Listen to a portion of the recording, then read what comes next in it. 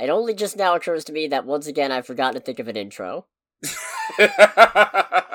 Brilliant. I mean, I feel bad for not recording me fumbling with my very newly acquired Nintendo Switch. Yeah, that's right. Greg finally has a Nintendo system, and it's the most recent one, 8 years after it came out.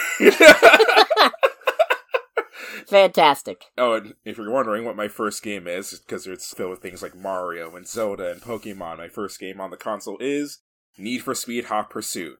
I have the power of the PlayStation 3 in the palm of my hands. Alright, settle down, Otto Octavius. Welcome to Under the Bridge, everybody. Welcome to Under the Bridge. I'm Cody, aka the Scarlet Troll. And I'm Greg, aka Greg. And we're here to talk sometimes gaming news, sometimes comic news, generally movie news, and almost always a movie review, and this week is no exception. Yes, indeedy. We don't really have any gaming news beyond Greg's Switch acquisition. Oh, wait. You know what? There was actually a thing that happened this past week that I forgot to mention to you. Oh no, hit me with it then. Mass layoffs at Microsoft. Oh yeah, didn't they get hacked right after that? Okay, that I don't know about. I know that Microsoft laid off, I think it was like 1,900 people amongst its Xbox gaming division, which is very substantial. Yeah, I don't know, man. Look, all I know is they did that, and immediately the next day, Teams was acting screwy at my work, and we were getting reports of rolling outages. Nice. I'm not saying that they got hacked immediately after that, or some vindictive ex-employee left some kind of backdoor thing that ruined them for a day. That is what I'm saying. Yeah. But no, this is a result of the Activision Blizzard acquisition, right? I believe so, yes. From what I understand, official reasons haven't been given that much. It is directly related to the Activision Blizzard acquisition. From what I understand, layoffs in general aren't really uncommon when it comes to merging studios together, because it's the thing of like, alright, well now we have a bunch of redundant positions. Yeah, but it's apparently very unusual to cut what roughly 8% of the overall workforce of your gaming section. 8%? 8%. Jesus Christ, this was a mistake. It sounds small, but no, that is actually a lot of people. When that's almost double-digit percentage of the staff. Yeah. Y'all don't need me to tell you that, it's basic math, but I'm saying it anyway. Yeah. While it wasn't directly related to the layoffs, because this person wasn't laid off, one of the more high-profile departures, seemingly as a result of the layoff, was Mike Yarborough stepping down as president of Blizzard. Ah. When previously he was, if I recall correctly, he was basically quoted as to say, "You're gonna have to drag me out of here." Well, I guess they did then. Yeah, like, from what I've gathered, he wasn't laid off. He left of his own volition. Which, in a way, is worse. Because it's like, it's one thing if you're, like, removed from your position, even as president of your company by the company. That's not great, but at least it's the thing of, like, alright, it goes with everyone else. I think it's another thing entirely, and kind of, in my mind, maybe it's my cynicism winning, but a lot more concerning when, after being quoted as saying, "You'll have to pry me out of here with force," he just goes, "You know what? I'm gone, guys. It's been real." That is something else. No, that's a disgusting amount of jobs lost. That's 8% of the workforce. God almighty, that's like really big. Yeah, I don't really have much of a comment beyond despicable. Yeah, it's a little damning, that's for sure. And I wish I had some better comics news, but I really don't, because... This is already encouraging. Yeah, no, this is the thing that I observed that... when I saw it, all I could think was why. So... Oh boy. Latest round of Marvel solicitations are out, including the latest Epic collection of the Avengers. Epic collections are basically not quite omnibuses, but they're large collections of older issues that Marvel puts together. Mm-hmm. This one's called The Evil Reborn, and it teases itself as a lead-up to, and has as its cover art, the cover of Avengers number 200. To which I say, why? What is wrong with you? As someone who doesn't know what that means, what is the significance of Avengers number 200? Alright, strap yourself in. We're in for a bad time. Hmm.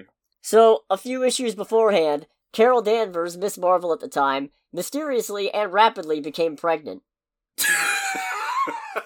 I already hate this. You can already tell this is not going to go anywhere good. Oh, no, I already fucking hate this. Continue. You already know. What year was this released again? Let me check. 1980. Yep. Ooh, no. Oh, no.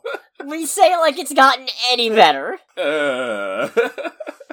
No, the year was 1980 and Carol Danvers is mysteriously pregnant. None of the Avengers seem overly concerned about this fact. In fact, they're all very enthusiastic about the upcoming baby. Oh, wait, I think I remember this one maybe. And if it's the one I think it is, it's like, why would you put that as your cover? Because isn't this... So, go ahead. I don't want to kill your groove. No. So upon being born, the baby begins rapidly aging and is actually able to speak in short order and ages to a kid and then into an adult. And then dinosaurs show up and other stuff. And while the Avengers are busy dealing with that, the kid, who's named Marcus, who's now an adult, is putting together some kind of weird machine, and then Hawkeye puts a stop to it. And then we get the horrifying truth of what this is, which is that Marcus was born in the dimension of Limbo, trapped there, unable to go anywhere. He decided, though, he could be reborn through the use of an Earthwoman, and he brought Carol Danvers to his dimension without her knowing about it, quote-unquote wooed her, with a little bit of assistance, that I'm not saying was... Oh god, this just gets grosser and grosser. Yeah, no, I think I know which one this is. Functionally impregnates her, so he can be reborn through her, but unfortunately...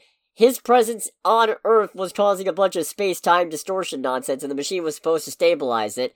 So, with no other option, he decides to go back to Limbo, and Carol, for some reason, decides to go with him, declaring that she's in love with him.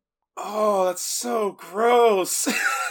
It's very gross. It's even worse. None of the Avengers do anything about it. Is this the one where, like, everyone's like, oh, Carol, you should be so happy, and she's like, are you fucking serious right now? No, she's fine with it until she comes back, and then points out, y'all fucking suck! This guy was clearly mind-controlling me, and y'all did fucking nothing!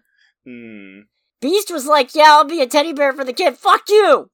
I'm gonna go hang out with the X-Men now. At least they won't stab me in the back until they do, because they take in Rogue, who ruins my life.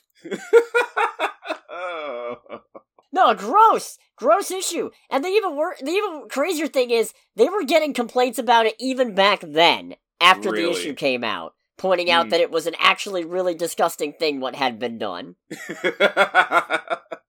So why the flying fuck would you advertise that?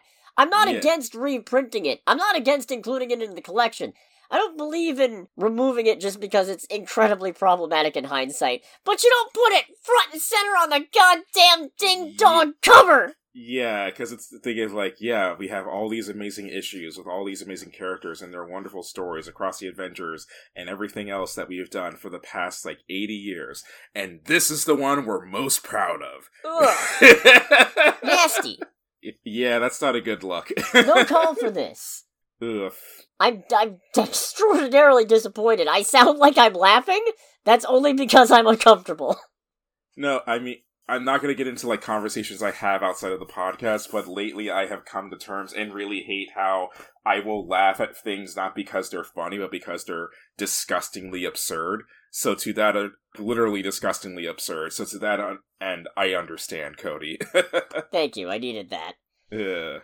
So, yeah, that's a weird, gross, baffling decision that I cannot wrap my head around. Maybe it's we'll sell through controversy. You would have gotten it anyway! Nerds will buy it anyway! I'll eventually buy it. Yeah, as I say, if someone at Marvel, if that is actually their thought process, I would be like, dude, you're fucking Marvel. Your name literally sells it on its own. No, not in the comics, at least. The comics industry is, it's on not fire. Dying, but it'll probably never claw its way back up to where it was before the speculator bubble in the 90s burst the whole fucking thing. So what I'm hearing is that the comics industry is a slow-burning version of Uncle Ben.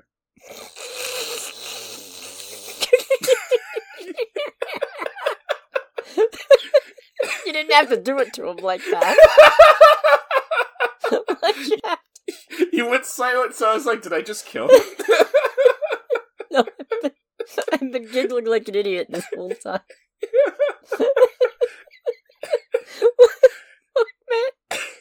I'm gonna move Uncle on Ben's now. the only one who fucking dies. Only one who dies and stays dead. And stays dead. Well, and the Waynes, but I'm... Fair. Then again, Flashpoint Batman was running around and he's Thomas Wayne, but it's an alternate universe, so that doesn't really count. What? I've been over this, haven't I? I mean, you probably have, but I'm not doing it again. I probably got upset and then just removed it from my memory. That sounds right. Mm. I'm gonna move on to something else. Oh boy. After constantly slamming Warner Brothers for canceling movies that were already filmed, now we get to turn our attention to Netflix. Oh boy. They've scrapped the release of the Halle Berry starring science fiction film The Mothership, which finished filming in 2021. Why? Yeah. It's been done for like 2 years. All I'm seeing is that there were multiple delays in post-production, and now the movie couldn't be completed. Based on what? Well, that's from the Variety article reporting that it was canceled. Jesus. I've heard this, and I haven't been able to substantiate it, but I've heard it might be because the summary is Halle Berry's character's husband mysteriously vanishes from their rural farm. 1 year later, Berry's character and her children discover an extraterrestrial object underneath their home, which hopefully leads them to discover the truth about the patriarch's disappearance. What I've heard is that they needed to do reshoots, but they kept getting delayed, and now the kids are too old to do the reshoots. Boy, there's nothing wrong with a boy digging up his alien spaceship. It builds character. We gotta watch more of that. Yes, we do. My Adventures of Superman is really good. Yes. Can't gush about that enough. But no, I can understand that, but also, like, if the movie's basically done, just, I don't know. It hasn't been said if they're writing it off for taxes like Warner Brothers is attempting to do. I gotta imagine they're gonna try to recoup some money off it, so it wouldn't surprise me. Right. But, yeah, no, that's not a good look. Yeah, no. Gosh, if Netflix is starting to cancel stuff that's already been made, we're in trouble. So the comics industry is on fire, and now the digital movie media industry, well, it's been on fire. This is not shocking news in any aspect. Not in the slightest, not even a little bit. This is starting to turn into a troubling trend, though. You're not wrong. I've been seeing more calls that if they cancel a movie like this, what they have should end up in the public domain, and you know what? I'm inclined to agree. I'm inclined to agree with that. Because then maybe somebody else can finish it. Yeah, or just make a parody out of it or something like that. Yeah. Steamboat Willie it. Who cares? Yeah, no, I guess the main thing is that it has to be something. It would be hard to control, but I feel like it still has to be a thing that, like, enter the public domain, but I guess try to figure out a way where people can't make money off of it at the same time. Starring a black and white rodent legally distinct from Mickey Mouse, because that name is still trademarked. Right. We'll call him, Jim. I feel like we've talked about this before. Do we know if someone's making a Steamboat Willie horror movie? Oh yeah, there's like 2 or 3 of them in the works now. Oh boy. I think. Crazy. Yeah, just a little. Hey, speaking of crazy, you know what could really stand for a full-length animated feature? Oh, God almighty. You're never gonna guess it. I'm never gonna guess it? Okay, I want to have at least one guess. I'll give you 3, actually. Okay. I'm assuming it's something that, like, is going from live action to animated. No. Okay. Is it something that's already animated? Yes. Okay. Rocket Power. No. Damn. I'm already disappointed. They got sand in the potato salad!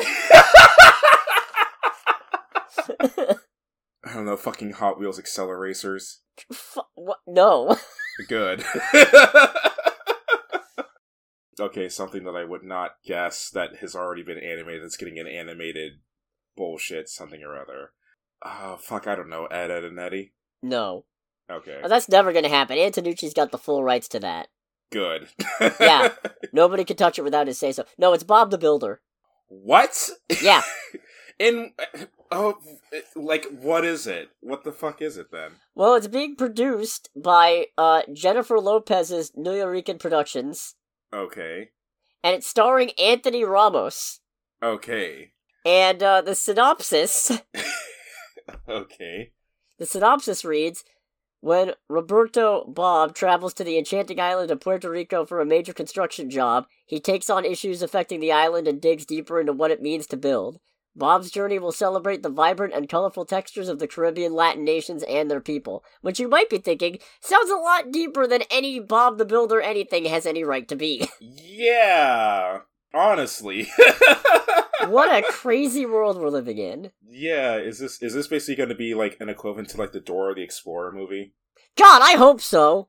Because wasn't that actually like, a way more deep and like slightly more adult than No, it had any right to be? I wouldn't call that movie deep in the slightest, but I had way more fun with the Dora the Explorer movie than I had any expectation to going in. That movie was a train wreck, but it was glorious.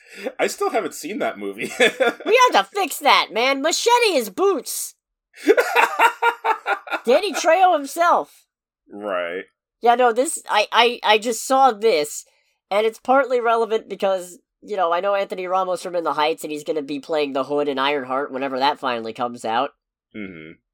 But also just Bob the Builder. Yeah, of all things. Of all IPs. Crazy. We got the Oscar nominations. Do we care?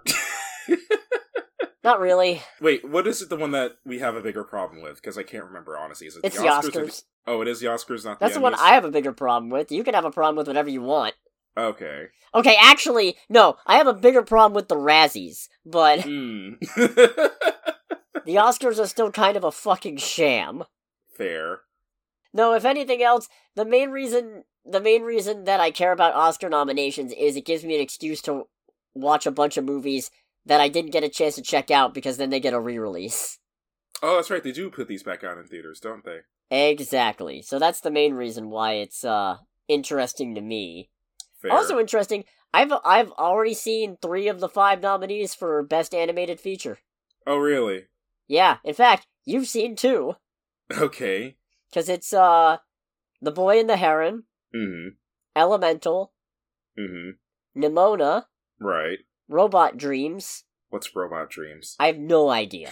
But hey, maybe I'll check it out now. I've already seen 3 of these, what's 2 more? The 5th one is Across the Spider-Verse. Wait. No, the Mario movie was 2022. No, it was 2023. It was? Why is that not on the list? Oh, are you fucking kidding me? That's nowhere near the best. I mean, it's... Are you really gonna tell me the Super Mario Brothers movie belongs on the same level as Across the Spider-Verse and a Miyazaki movie? No, in terms of, like, content and all that, no, but because of what it is and because of how much money it is as an entity, I figured it would be on there by default. No, absolutely not. Teenage Mutant Ninja Turtles deserves to be on there before this movie. I do agree with that. Even though I really, really liked the Mario movie. I liked it too, I had a good time with it, but it is not... It's the best Mario movie. Yeah, I'll give it that. Well, I feel like that's really reductive, because the other Mario movies are not great. No, they're not. Yeah. But this one is a competent Mario movie that feels like a decent adaptation of the games. Fair. But it's not great. Mm-hmm. The fact that it exists is great, but there's nothing elevated about it, you know? That's true. It doesn't do anything super exciting or new other than be a decent movie about Mario. Fair. Whereas, even Elemental, which I thought was good, but also mismarketed the hell out of, and they had no idea what to focus on there. The animation, at least, I can say, is absolutely stunning. So, that I can see. Okay, fair. Let's see, where's the Best Picture, guys? Here we go. So, our Best Picture nominees, which I'm just gonna throw out there. American Fiction. Okay. Anatomy of a Fall. Don't know what that is. Barbie. Okay. The Holdovers. Okay. Killers of the Flower Moon. I'm still upset I didn't get to see that. Same, I kind of wanted to try this weekend, but it's 3 hours long. I don't have time. That is unfortunately, and it's upsetting because I've heard nothing but great things about the movie, but it's hard to find 3 hours. Right? Maestro. Okay. Oppenheimer. Okay. Oppenheimer's actually got the most nominations for different awards at 13 this year, I think. Wow. Jesus Yeah. Christ. Past Lives. Don't know what that is. Poor Things. Okay. And The Zone of Interest. Don't know what that is.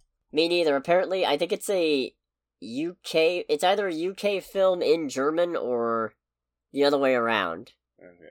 I'm kind of a little... Well, I mean, it works just because it makes it inside that, but I'm kind of surprised that American Fiction was nominated, because that was a very late release. I mean, Poor Things was released in December, too. Fair.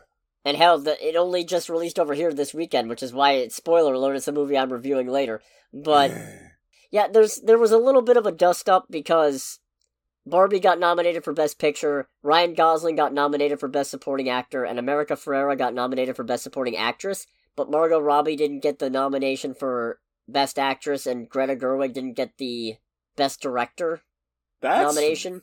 That doesn't sound right. No. Well, the way I look at it is, because I haven't seen, the main problem is I haven't seen all the other nominees, you know? Mm-hmm. Now I've only seen Emma Stone in Poor Things, which, yeah, I believe that deserved one. Right. Depending on how the rest of them went, it's entirely possible the other four also delivered knockout performances, and therefore, like, Margot Robbie's good as Barbie, but the acting as Barbie is... stiff. I don't know. Like the I doll. just wouldn't call it Oscar-worthy.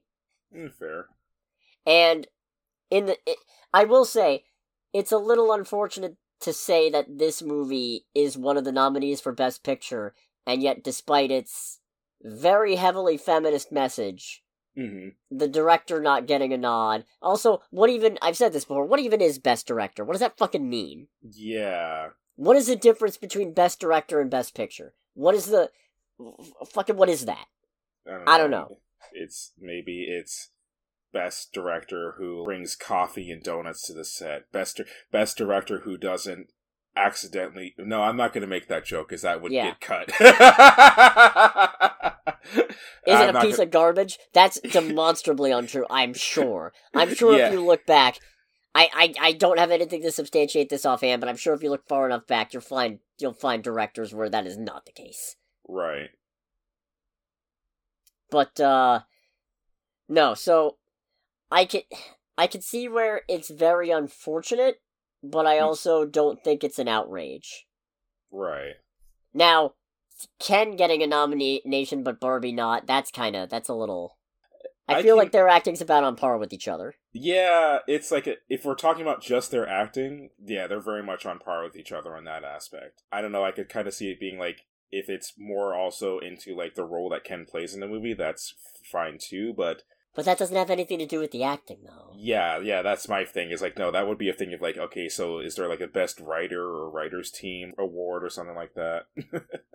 Anyways, I probably spent too much time going on about something that doesn't matter anyway. This whole award ceremony is a sham. Yeah, just a little bit. It's all nonsense. We're gonna move on. Right. To some casting stuff. Oh boy. As of today, the day of recording, we now know who our new Supergirl is. Oh boy. And it is House of the Dragon's Millie Alcock. Alrighty. Which, I haven't seen House of the Dragon. I've seen one episode of Game of Thrones. As we just figured out prior to recording, you've also seen just one episode of Game of Thrones. So between the two of us, we've seen 2 episodes of Game of Thrones, and they're the last 2 episodes. We're Brilliant. So good at this. Real good at consuming content. We're good at consuming, just major cultural content. Yeah, but did you notice that as soon as Game of Thrones ended, everybody kind of just stopped talking about it? Yes, actually. It was pretty wild, because I think it was just because of how disappointed everyone was. It's like, oh, it ended. So anyway. Imagine if The Walking Dead does that. Is The Walking Dead over? I believe it's over. Huh. Yeah, I want to say it ended within the last couple of years. Hold on. I feel like people are still talking about that, though. Probably because it's got, 50 fucking spin-offs, it feels like. Yeah, The Walking Dead has a lot more staying power overall. Yeah, ended November of 2022. Jesus. 11 seasons. Anyways, if she's been cast, that implies, I think, that we're probably seeing Supergirl in a project ahead of her movie. Right. Most likely Superman Legacy. Hmm. If every other superhero showing up in it, why not her? Yeah, pretty much. But I wouldn't expect her to have too huge a role. Either way, not being super familiar with this actress's work, I'm ambivalent. Right. But I'm looking forward to this. Mm-hmm. Pretty much all the DC announcements that were made excite me in some form or another. And I've read Supergirl Woman of Tomorrow, the book. It's quite interesting. Okay. And also really pretty. It's a very beautiful book in terms of art. Oh, that's always good. You can never go wrong with good art. Yeah, not that matters for the movie, because, they'll probably just borrow some visuals, but if they use that as a guidebook, which, why wouldn't you, then we're in for a good time. Right. And then, I got a couple of Thunderbolts updates. Alrighty. It was being discussed and is now apparently confirmed that Lewis Pullman is going to be playing the Sentry in place of Stephen Yeun. Remind me what happened was... Oh, that's right. He couldn't make because of, scheduling conflicts, right? Right. He had to drop out because it kept getting pushed back because of the strikes. Right. Now, Lewis Pullman is somebody who we should both be familiar with. He was in Bad Times at the El Royale, which I need to rewatch because I've forgotten so much of that movie, but I remember liking it. Yeah, same. And also he's Bob in Top Gun Maverick. Oh, really? Yeah. Oh, okay. Oh, that's encouraging. So I can see him getting the Bob Reynolds side of the Sentry down, because the Sentry is a man who is not well, and he's kind of squirrely and kind of neurotic and unsure of himself, I think, from the bits and pieces I've seen. Right. I'm not overly familiar with the Sentry, because he's one of 50,000 Superman takes. Fair. If anything, I'm a little more familiar with Hyperion, and even then. Hmm. Still, that ought to be good. I think he could pull that off well. It's also been announced that Io Adebri has departed the project. I don't remember if it was officially announced who she was set to play, but it wasn't anything big. It wasn't an actual pre-existing comic character. I think she was playing Julia Louis-Dreyfus's assistant. Oh, okay. But Geraldine Viswanathan is taking her place, who I'm also not super familiar with, but she's set to be one of the leads in Drive Away Dolls. So I was excited for that based on the trailer, so she'll probably be good. Oh, yeah. Yeah, Thunderbolts, we'll see.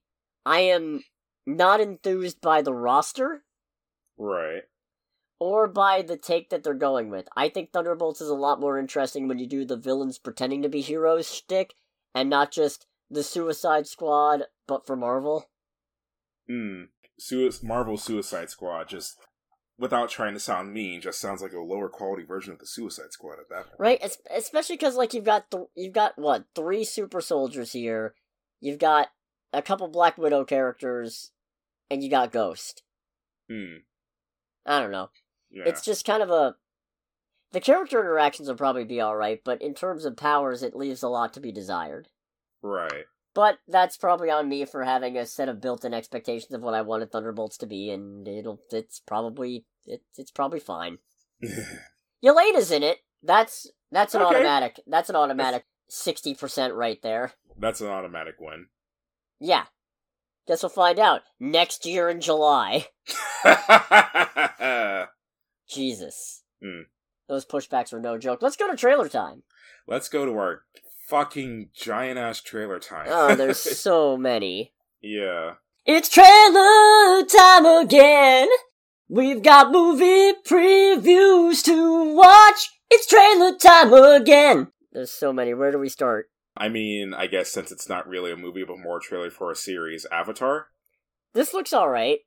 It looks alright. They definitely got the spirit down. They got the spirit down, and I'll tell you what, the actors definitely have the voices down, too. Yeah. I noticed that there were a couple moments when a person is talking, but they're not on screen, but because they're focusing on a different character, and I'm like, oh wow.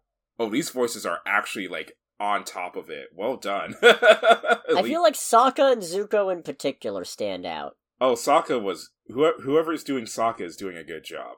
Yeah. I'll agree to that. Mm-hmm. The bending... The form is good. Right. And the air bending and earth bending look good. Waterbending, alright. Right. The firebending's a little iffy to me. Honestly, that's all better than I anticipated, because it's the thing of I wasn't expecting live-action bending to look even remotely competent to begin with, and I've already been proven very wrong just on this trailer. Yeah, I mean, we have been burned before on this. Yes, no pun intended. Yes, we have. We mouthed off to M. Night Shyamalan, and he burned our faces and said, "Go get me the Avatar." Ugh. But no, this looks alright. It looks fun. Yeah, that's the one. I mean, look, I was skeptical of One Piece, and then One Piece came out, and One Piece was actually really good, so... Hopefully they continue that trend with this. Yeah, here's hoping. Mm-hmm. We also got a trailer for, let's Ghostbusters. Yeah, which kind of dropped out of nowhere, literally a few hours before we started recording. Yeah, that was fun. That was a fun, immediate addition. Mm-hmm. Can't wait for people to call it woke, because there's ladies in this one. Oh, right, yeah, it's like there's ladies, and they're competent and know what they're doing. One of which, carried over from the previous movie, and very quickly realized that she knew what she was doing. I know, don't get me wrong. I know there were bigger problems with Ghostbusters 2016 beyond that, but it really did. Everybody screaming, "This sucks," because Lady Ghostbusters really didn't help. It also didn't help when the director basically dismissed all criticism offhand as being due to sexism, because it was a flawed movie. What a confusing approach. Mm-hmm. To lean so heavily on the legacy of the originals, but you go, "Nah, man, forget about it. This ain't got nothing to do with that." What a strange approach that was. It's like nostalgia bait, but not really. Yeah, no, that was a pretty disingenuous nostalgia bait. Yeah. Anyways, Ghostbusters: The Frozen Empire. Walter Peck is back. Yes, he is. He's the mayor, apparently. Yeah, you know what? I remember seeing the thing saying that Walter Peck was going to be back, and I completely forgot about it. So, when he's, like, giving them shit about Phoebe being, like, in the chair outside of Ecto 1, it's like, is that who I think it is? And it shows us like, oh shit, that's right, you are in this again. It was good to see him again. It's like seeing, not an old friend, but... No, he is not a friend. He is not a friend at all. It's like, it is true. This man has no dick. That's what I heard. I was half expecting, and I'm sure it'll be in the movie, that Bill Murray's gonna make some kind of crack about that. Oh, absolutely. And I will congratulate them on having the restraint not to include that in the trailer. Yeah. That is more credit than I would give Sony. I mean, it's more credit than I would give myself. I would absolutely include that in the trailer. Yeah. So he's back. It does look like the Ghostbusters team has very much expanded. Oh, yeah. I think it's like 8 different people have Ghostbusting equipment during this trailer. Because, yeah, let's see, you got Bill Murray, you got Dan Aykroyd's probably involved, you got Ernie Hudson. Mm-hmm. You got Carrie Coon. You got Paul Rudd. Mm-hmm. You got the kids, of which there's 2? 3? I think there's 3, because there's 3. Phoebe, her brother, and I'm just going to refer to her currently because I literally do not know her name, unnamed black girl. Because it's like she showed up in this trailer, in both in this trailer and the previous trailer a couple of times. I'm like, was she in Afterlife? Oh, wait. I'm pretty sure she was in Afterlife. Oh, that's right. No, yeah, she's the girl that the brother's crushing on. I completely forgot about her. Yeah, okay. Cool. Yeah, it's like, alright, I was proven very wrong there. God, what's her name then? I don't remember. Yeah, because it's like, I feel like... Because she's kind of a late addition. She's a late addition, and she doesn't spend a crazy amount of time... she's in the movie a good bit, but she's not the forefront for the most part, up until, like, the final act of the movie. Oh, Lucky. Lucky, okay. That's a weird name, but then one of the characters is just called Podcast, so... Yeah, and he was Speaking of, make sure to like, comment, subscribe. Share the video around. Could really use that engagement. That was a quick transition. Well done, sir. Thank you. I'm going to hell. No, yeah, okay, yeah. Celeste O'Connor. Mm-hmm. That's who plays her. Okay. Jesus, See, I'd feel really bad, except you also didn't remember. Yeah. Now I gotta rewatch Afterlife. Honestly, same. It's a movie that I very much remember enjoying quite a lot. I like the design of the new Ghost, too. Mm-hmm. Whatever it is. Yeah. So that's exciting. And that's coming out... Most of these are coming out in, like, March. Oh, yeah. Let's bring it down a little bit. Let's talk about Sleeping Dogs.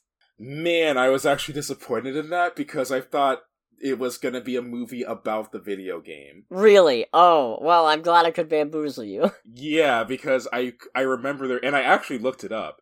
Apparently, someone announced like in 2017 that they were making a movie based on the game, and there's been nothing said about it since. So it's like, wait, it's happening? They're actually doing it? And I watched the trailer, I was like, oh, well, this is disappointing. Yeah. Yeah, it was. This is stupid. Yeah, this is kind of dumb. Why is this man with very bad memory problems solving this murder? Why do they have him on board for this? That just sounds like, from a legal standpoint, a monumental recipe for disaster. I mean, I like Russell Crowe, and I'll watch Russell Crowe in a lot of things. I'll cut a lot of slack for Russell Crowe. I saw The Pope's Exorcist just because of Russell Crowe, I have here, though. Right. Did not enjoy it. Didn't even bother to review it on here. Because it wasn't worth it. Nah. Actually, I think there was another reason I didn't, but for the life of me, I don't remember what it was. I'm pretty sure I never covered it on here. Right. I don't actually remember, which just kind of proves underscores the point. Did I cover it on my own show? Huh.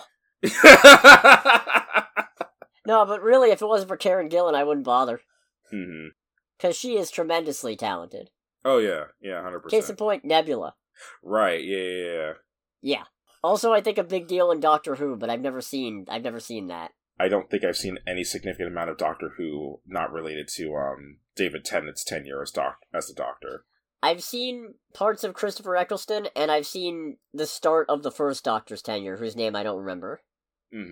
Because I was like, well, you know what, let me just try and start from the start and see if maybe I can understand why these Daleks are supposed to be such a big deal. Because I just watched Christopher Eccleston run away from this trash can that he could just tip over. Right. And I don't understand it. No, this looks absolutely just appallingly boring. He's just not good and very boring. I can't wait to have to sit through this one. You have fun with that. I miss The Nice Guys. Why can't The Nice Guys get a follow-up? Yeah, why hasn't there just been a sequel to The Nice Guys? Give Russell Crowe and Ryan Gosling an excuse to work together again. Yeah. Got a couple of horror movies, including Stop Motion. Okay, that just feels weird. I cannot wait for this. Yeah, it's weird because it's like, for what it is, I was expecting a lot more supernaturalness. And it feels like they did not show a lot of that in the trailer to have people go and see the movie, which, well done. More people who cut up trailers need to do that kind of shit. Yeah, I wouldn't be surprised if a lot of it's just this woman having a mental breakdown, but I do really like the use of stop motion, in this. Yes. Yeah. Very effective, and also, like, just, there's not enough of that anymore. Yeah. Needs to be more of that. It's very good at that uncanny sensation. Right. And when you combine it with somebody having a professional/existential crisis, probably stemming from past trauma. Right. No, I can't wait. This looks... Yeah. It seems like there's a lot of creative potential there. I just hope the actual movie has a little bit better contrast, because it was kind of dark and hard to actually see what was going on, I thought. But I wonder if that's intentional. Maybe, just kind of make it a bit more mysterious, in a sense. Yeah. Movies where somebody's trying to put something together. I can't wait for the part where it turns out the whole film is gibberish. It's just the equivalent of looking at the typewriter and it's all work and no play. Yeah. Fun fact, I did not care for the Stanley Kubrick version of The Shining. Really? Nope. I say that. I only said that to distinguish that specific version. I don't like the Stephen King one either, just to be clear. Oh, fair. I like the book, not the live action. I don't like any of the live action attempts to interpret The Shining, is the point I'm getting at. Right. That's neither here nor there. We also got a trailer for Immaculate, starring Sydney Sweeney, and this looks like What the Nun 2. could have done to be scary. Yeah. Or the first Omen. Mm-hmm. Because this actually looks kind of unsettling. Mm-hmm. Just that one bit where she's walking past the courtyard and that one body just goes tumbling off and it's in the background. Yeah, and like pretty much silence as well as it's happening. That's messed up. Yeah, quite. I like that. And I'm excited to see what kind of a cult she's got herself involved with, because it's almost definitely a cult. Yeah, like, looking at everything and the layout and all that, it's just like, yeah, there's some cult vibes going here. No question on it. No, this looks proper unsettling, and after having gotten a couple of disappointing religious horror movies, I'm hoping this one might actually be good. Right. Hopefully. What's the last good religious horror movie I've seen? I feel like that just narrows it down immensely just based on those requirements right then and there. Because The Nun 2 wasn't any good. Mm. Pray for the Devil wasn't any good. Pope's Exorcist wasn't any good. Pray for the Devil was the one where it's like, it was a big deal about a woman being there, right? Yeah, and the Lady Exorcist thing. And it was also the one that got renamed like twice. Right, it was called The Devil's Light for a bit there. Mm-hmm. The Unholy was pretty bad. Huh. Exorcist Believer. Mm-hmm. Bad. Oh, right. Jesus. Jesus, save this genre. Oh, man. That was totally on accident, too. Yeah. We also got a trailer. This one, I feel like this one's a bit more in your wheelhouse. One Life, starring Anthony Hopkins. Yes. It looks sad. Oh, yeah. It looks very fucking sad. Oh, and it's a biographical drama based on a true story, which means automatic distrust of everything to do with it. Yeah, that's really unfortunate. I unfortunately don't know anything about Nicholas Winton, the gentleman who the movie is based on, but it is one of those things where, given the subject matter and all that, and honestly, just like, which I hate to say, because Czechoslovakia was a major part of the Central European theater in World War II, sorry. I don't know a lot about the invasion and occupation of Prague either. Okay. So, yeah, I don't know. This is definitely more up my wheelhouse personally. I am interested in it. It just looks really goddamn sad. Yeah. Like, I will really say, sad. Johnny Flynn is doing, I think, a really good job acting like someone who's gonna age into Anthony Hopkins.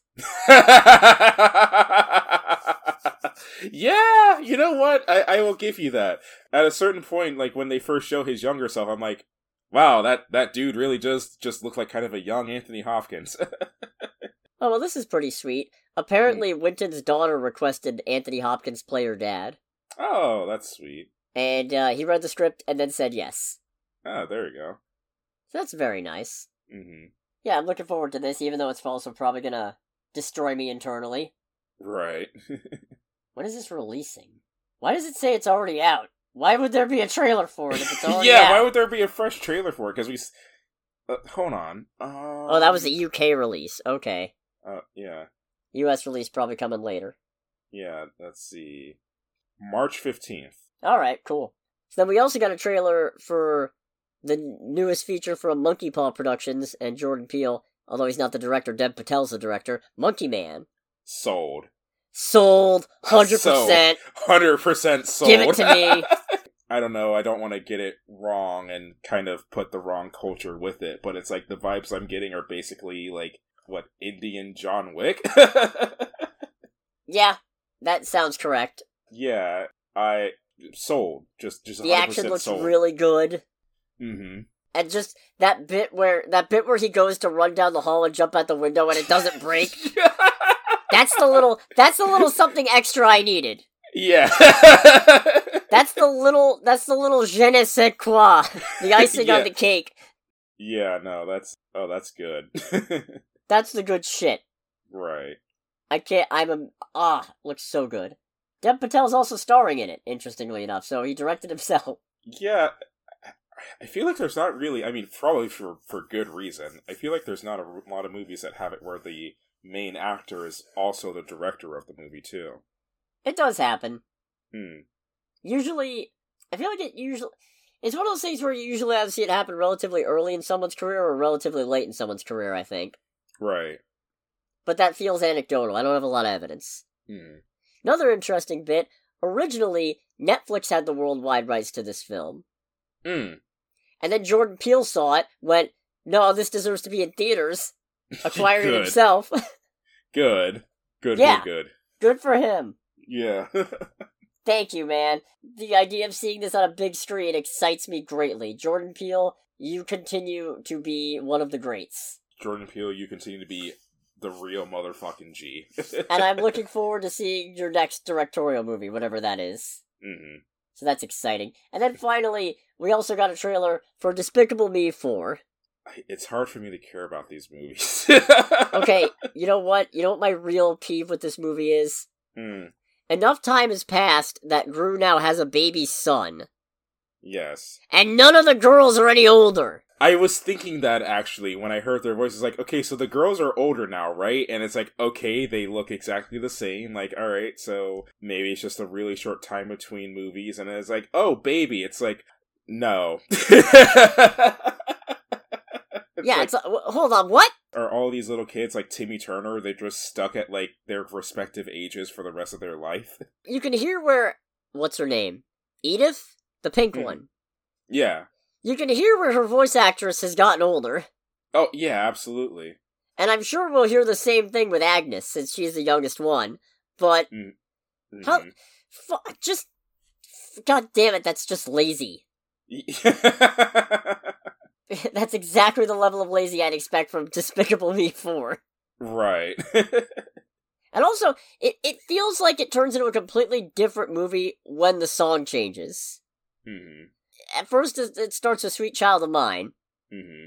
And then, once it transitions to Maneater, it feels like a totally different movie, and I don't know why. I can't describe it.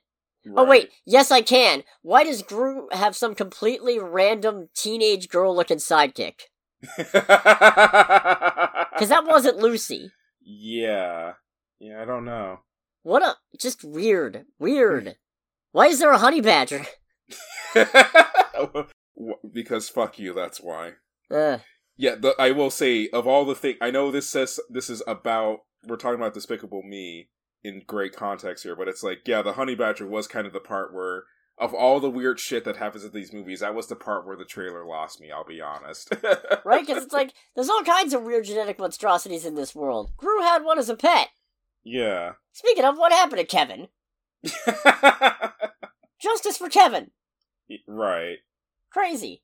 No, I'm not looking forward to this. Not one bit. If I can get out of this one, I will. Right. But I probably won't. Let's go to box office, finally. Oh boy.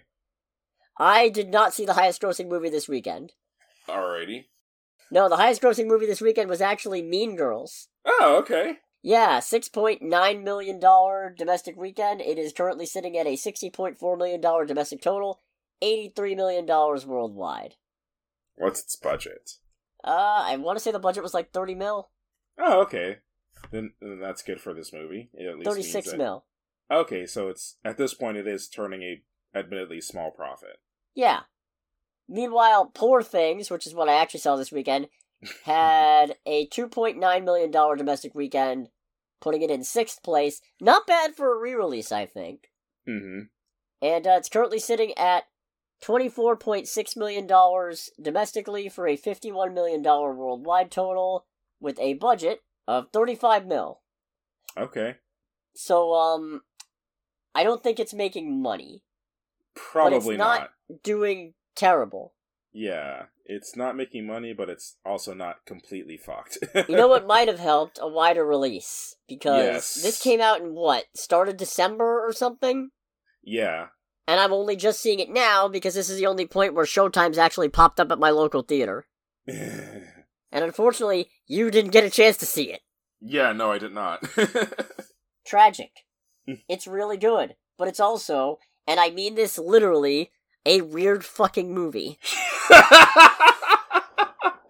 Alright, so because you say, and I mean this literally, is this going to be one of those things where this is very clearly, like, an attempt to make money off of somebody's, like, desired fetish or something like that? I hope not. Or am I taking it too literally at that point? I hope not, because, okay, it's a weird fucking movie. It's a really horny movie, but I don't think, is a particularly sexy one. Okay. Which is intentional. Okay, fair. I think. I mean, I guess, whatever floats your boat.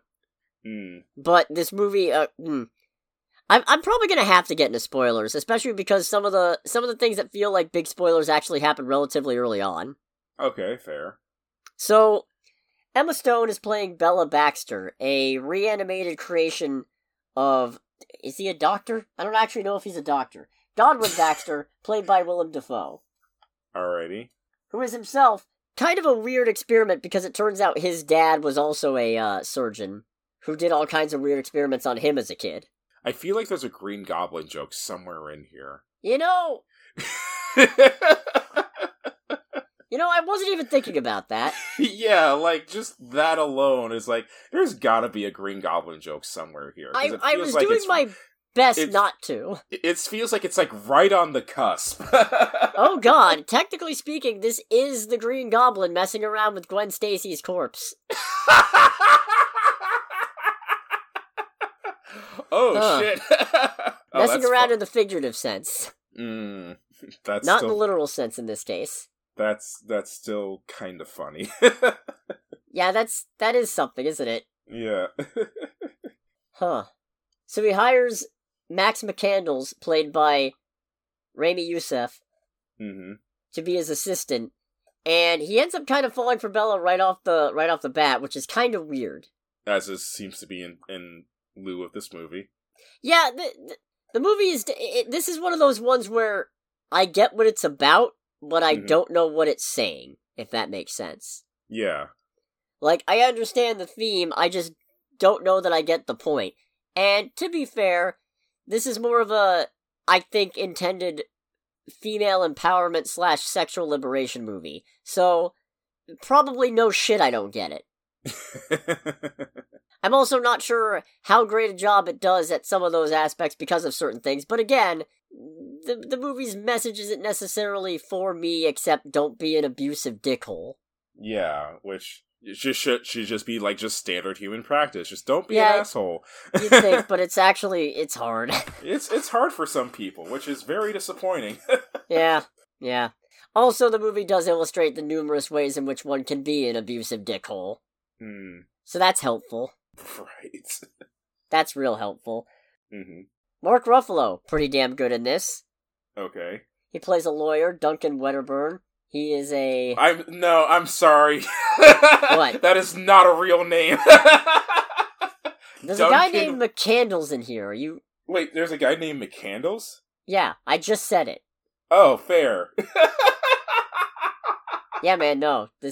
These are some weird-ass names already. It's a weird-ass movie, man. That's it's a fair. Weird movie. As is tradition with this film, apparently. Continue. So, Bella ends up running away for a bit with Duncan in order to go, see the world, have adventures, yada yada yada. She ran away to go see his donuts. Yeah. But, sorry, I couldn't stop myself. No, it's fine. She also ends up learning about philosophy and the human condition and all that, and gradually struggling to reconcile her existence. So it's a hard to watch movie sometimes. I can understand that. Yeah. Especially, okay, I'm weird about sex in movies. I don't really watch movies for sex. So when it happens, it's like, oh, okay, Okay, whatever happened, I can only imagine. It can't be as awkward as the sex scene in Ferrari, though. More. How? How is that humanly possible? Well, there's a lot of it, for one. Okay, fair. You did say this was an aggressively horny movie, so that does make sense. Yeah, there's a whole montage at one point, actually. There's a sex montage? There's a sex montage. Oh, boy. But because of the circumstances, like I said, you don't really revel in it. It's just there and it's awkward and it's weird. Right. It's kind of weird. Especially because I don't know if this counts as a spoiler because it is very early into the movie. Right. All in all, you know what? We're just gonna go straight to the spoiler section. Well, I'm gonna do a little bit more of a breakdown first. Okay. The design of this movie is weird. Okay, as is in lieu with this movie. Yeah, and by that I mean it's distinctly Victorian in its means of communication and in its morals and how it carries itself. Right. But there's cable cars, and most of the technology's kind of steampunk almost. Mm. By which I mean it's way more advanced than it should be if it was actually in Victorian era, whatever. Right. So it feels like the future, but based on Victorian era stuff. Okay. It's weird like that. That actually sounds pretty interesting to look at on its own. No, it is. The CGI is pretty obvious when it's there, but it's also very beautiful to look at. Okay. Like I said, it's aiming to be a movie about empowerment and liberation. I don't know how well it does that, but my perspective on that is, I think, less important just based on the fact that it's, aiming to tackle those subjects from a distinctly more female bend. So me trying to say that this movie is correct or incorrect in how it approaches it is rather like me trying to tell you what to think about Straight Outta Compton. Right. Which I wouldn't want to do. Yeah.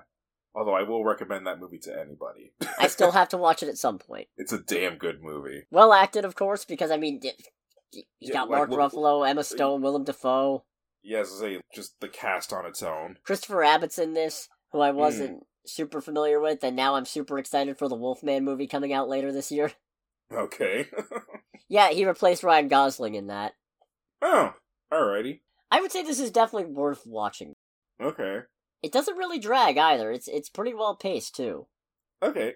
Well, yeah, because it's like just over 2 hours long, right? 2 hour 20. No. Okay. Well, I mean, that's not the most aggressively long movie I've ever seen personally. No, it does introduce a weird wrinkle in the last 30 or so, where maybe the movie could have ended without it, because it feels like it's just there to reinforce some points that were already made. But it also doesn't hurt. Okay, fair enough there. Also, the costume design's really good, which you could probably guess based on it being Victorian in its sensibilities. Right. They are really good at weird poofy clothes, let me tell you what. Also, this movie is dry. Dry how?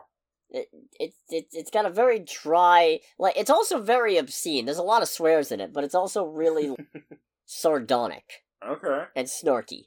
Alrighty. And also absurd. Weirdly absurd. And the soundtrack is interesting. The music is... Especially the soundtrack when sex scenes are happening. It's weirdly, lilting and bubbly and sinister all at the same time. For whatever reason, my brain has autofilled it where during, the sex montage, there is a Victorian version of I Need a Hero playing. No, absolutely not. What are you fucking on about? I mean, I don't know. I think, for me, that in my brain, that sounds hilarious. So in that sense, I'll say Poor Things is definitely worth checking out. I liked it, and I would actually be willing to watch it again. Hey, there we go. And if you don't want to get spoiled, make sure to click away in 3, 2, 1. So, the twist that I wasn't sure if it counts because it's revealed very early in, is that the body who Bella used to be was a woman named Victoria Blessington, who jumped off a bridge while pregnant. Ooh. And Godwin, Willem Dafoe's character, put the baby's brain in her body. Ooh. So you can see where I feel like there's something deeply, profoundly not cool about how much the movie leans into sex. Yeah, that is a bit problematic. And I assume it's probably... I would assume it's tied to the fact that she's actually got an adult body and therefore probably adult hormones. I mean, I don't want to get into the biology because the biology's fucked. The guy's sewing a pig head onto a chicken or some shit. So, there's no actual science involved here. No, God, no. And I suppose there's a message to be made about how objectification of women in general is wrong, and that I 100% agree with. But, let's be real, there's a world of difference between being attracted to a adult woman and being attracted to a goddamn child. Yeah. And I cannot stress enough, the latter is not okay. Is not okay in the slightest. So, in that sense, I don't really know why they did that. I don't really know that it was necessary. Okay, I was going to ask, do you think any of that played into, like, any of the messages or themes of the movie as far as, like, sexuality and objectification and anything like that? I think it's more an explanation for why Bella starts out the way she does. Okay. But she transitions to an adult understanding so quickly that it doesn't feel necessary, and it feels like it's trying to make a point that I would hope doesn't need to be made. So, she goes and runs away with Duncan Wedderburn, which, he's a fucking idiot. It's great. He's an idiot. You know, when I saw him in the trailer, I was thinking, like, okay, either this guy's gonna be a moron or the antagonist. He is, as described by Max, I think it was Max, a cad and a rake. A cat and a rake? What the hell kind of insult is that? The whole film's full of insults like this. I love this movie. I love the dialogue in this movie. Half of what I got for notes are just quotes from the movie. Yes. But when they draw, because originally Max and Bella are getting betrothed at Godwin's suggestion, and they bring Duncan in to draw up a contract, and when he sees how weird the conditions are, he's like, I have to meet the woman who's inspired such a weird thing. And while he's climbing up the stairs, he just slips and falls. Oh my. And nothing comes of it. It's just a moment to emphasize that he's a fucking clod. He's a fucking idiot. He can't even walk up the stairs correctly. He's an idiot. He's dumb. So, they go to Portugal and they go on a whirlwind thing, and then it starts falling apart because she starts to realize he's a vapid, empty, fucking nothing burger of a man. But that's after many bouts of what she refers to as furious jumping. Which is a pretty good way to put that. Yeah. I don't remember in what context she said nothing but sugar and violence, but...